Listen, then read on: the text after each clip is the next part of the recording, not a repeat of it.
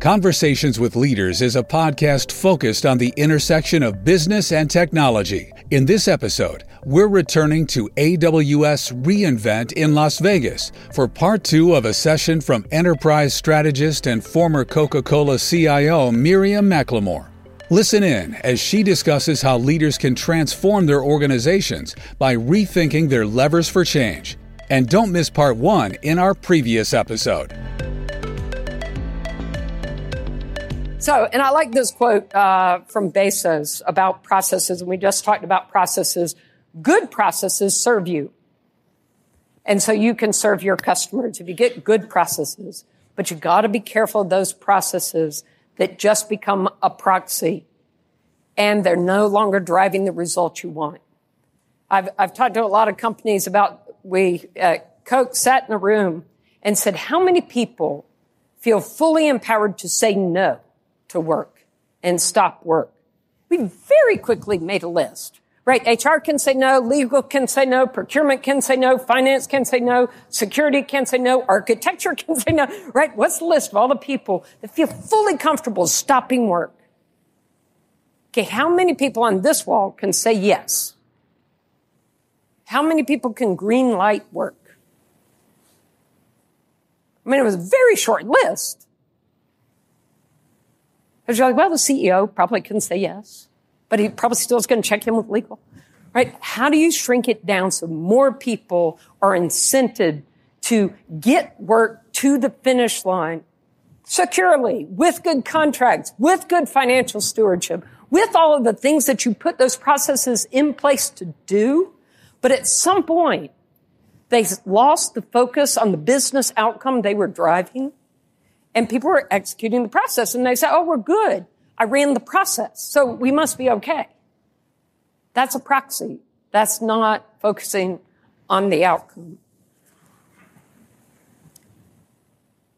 So, how do you do this? How do you embed these checks so that you don't have to ride your brakes into the future? And I love, again, it's analogy day for you in the afternoon. Trains.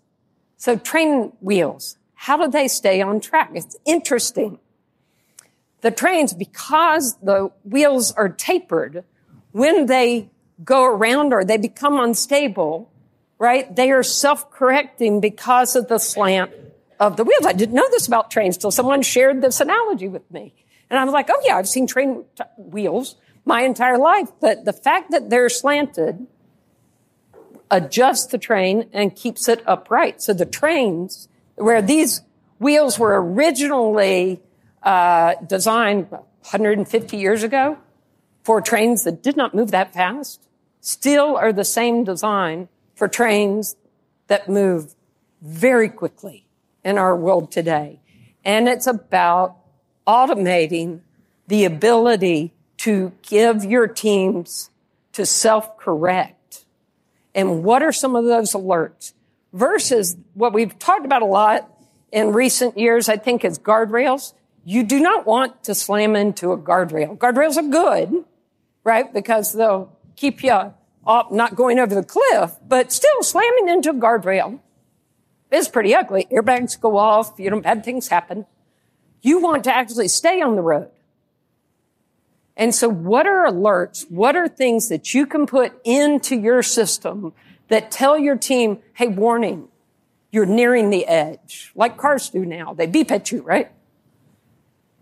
What are the things that you can automate for your team that doesn't say, oh, you're over budget, but your budget's creeping up. You need to make an adjustment, right? You've got, you're about to overrun. Here's an adjustment. So how do you automate to stay on track versus slamming into guardrails? So leveraging self-correcting mechanisms is how we talk about that in IT. So there are tools that you can use. There's decision-making, getting the layers out so people are closer to the decisions. They can see the impact of the decision they made. The teams are principle-based. They know how they're making decisions and on what principles decisions should get made. These are all self-correcting mechanisms. And you have a cross-functional team together so that they can share perspectives and ideas of how do we stay on track, where are we about to overrun.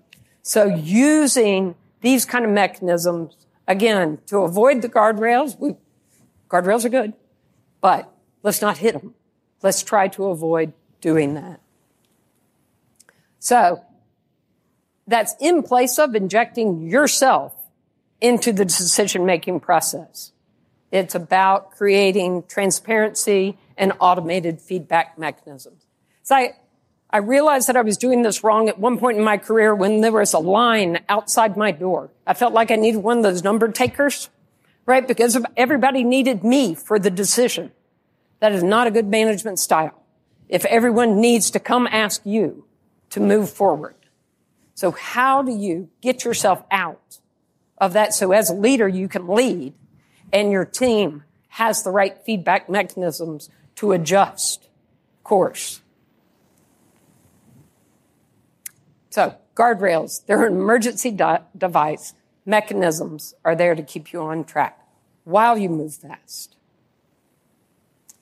This is another thing to look at. It might not be an issue in your organization, was an issue in my organization. The question being, how long does it take a resource? If the answer is, it depends on who asked, that's not a good process. That was the case in our organization. On occasion, if so-and-so asked, well, obviously it only takes a day.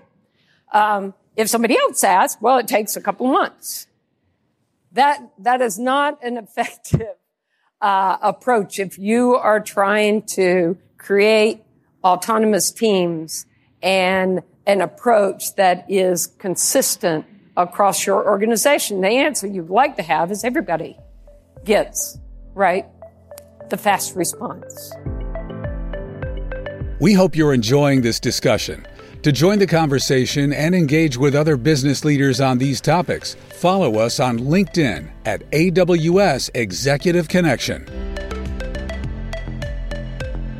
And so working with your organization to identify those areas, again, that have friction, that you need a better mechanism or process for, that aren't people dependent, is an important aspect because we need our teams to have the ability to decide and not wait. But again, we are not looking for anarchy. We're not looking for everybody to paddle in their own direction. Autonomous teams actually require more leadership, not less. And the cloud democratizes access to resources for your teams. It allows for control and transparency without those bottlenecks and constant innovation. But I think there's a fear in some people of letting the power of the cloud and making it available to your teams. And so making an environment that has the right mechanism so that you can leverage the power of the technology is absolutely critical. And not, as my colleague says, making it dependent on an individual, because that's a black market and not efficient. So we talked about defining structure, following process, imposing constraints, and granting exceptions was our old model, and suggest that you look at smaller increments of work, creating flywheels that reinforce more in an iterative, agile manner, removing friction, deploying mechanisms, and fostering autonomy within your team. And then if you can do that, then it allows you to begin to improve continuously. So again, this constant change, constant learning, moving faster, and staying on track, not slamming into guardrails, self-correcting, staying on track, and pushing decision-making down to where people actually know more about the subject. And then I said, leading in economies of speed, it actually requires more leadership. I think there's a fear sometimes in middle management that if we go to these autonomous teams, what do you need me for? Because I manage this big team. When teams are making decisions, you need more leadership because, one, as a technology leader, you need to understand the systems that are available to your teams and the decisions that are getting made about those systems. But you also need to be able to be a people leader that leads through change with empathy for your team that is operating in a very new model. And so a modern leader really has to get in deep and understand what the technology can do for you. Because what we used to do as leaders is make proclamations. Hi, we're going to reduce IT costs by 10%. Right? We're going to migrate all the workloads to the cloud. We're going to become agile. We're going to transform IT from a cost center to an innovation center.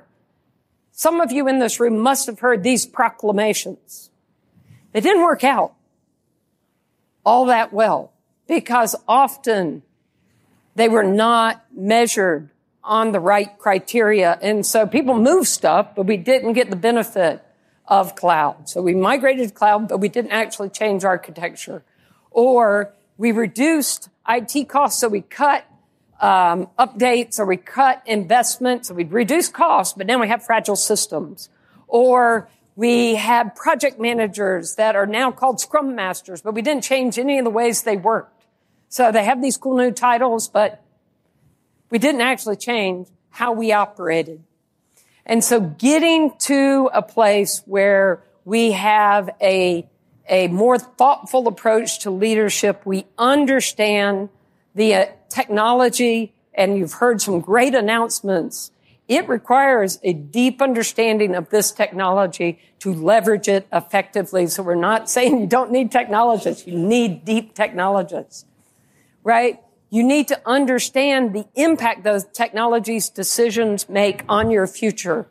And you need IT and the business strategy to work together to fuel one another and drive innovation for your organization. So, you have a good leader.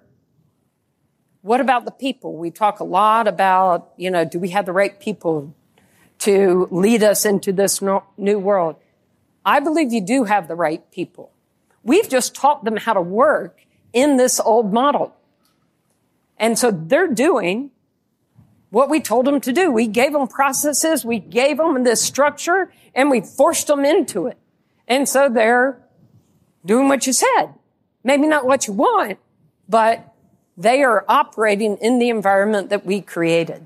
And so if you want people to operate differently, you have to unteach them from working that way and teach them a new way of working and giving them some latitude to actually have what they want taken into account. I just did a interview on DEI, right? We have to have a more diverse workforce that represents better our consumer base and our customers. And so what do organizations want? We traditionally wanted people to stay in their role, take direction, don't ask for raises, right? And be comfortable, right? I want a comfortable performance monologue. I just want to, you just say, yep, that's good, and move on. What do employees want, right? They want to know something about a career path. They want some autonomy to work on cool new things. They want a fair evaluation, and they want to be in a learning environment. And so marrying that up so that you have role models in your organization there, people can see that is a model of how we're going to work in the future, right? We have real change that is being instituted, not just some, what we would call cowboys off to the side. Well, cowboys have just come to town. The rodeo is here if you hadn't seen them yet. They're coming to town. But we call those guys the cowboys that were off doing something wrong. It needs to be the core way of working, this agile iterative approach. And at Amazon, we would say, be stubborn about the vision of where you want to get to, but flexible on how your teams get there, and give them, again, that autonomy. So, you need to be a modern leader. You have the right people. You need to make sure that the technology that you're employing makes sense. And with your people, you need to keep your common sense and treat them as you would have wished to be treated. That golden rule comes back to haunt you. So, I thank you for your time. Thanks for listening to this episode of Conversations with Leaders, brought to you by AWS Executive Insights. If you enjoyed this episode, please help us spread the word and subscribe, share, rate, and review. Visit aws.amazon.com/executive insights for more on these topics.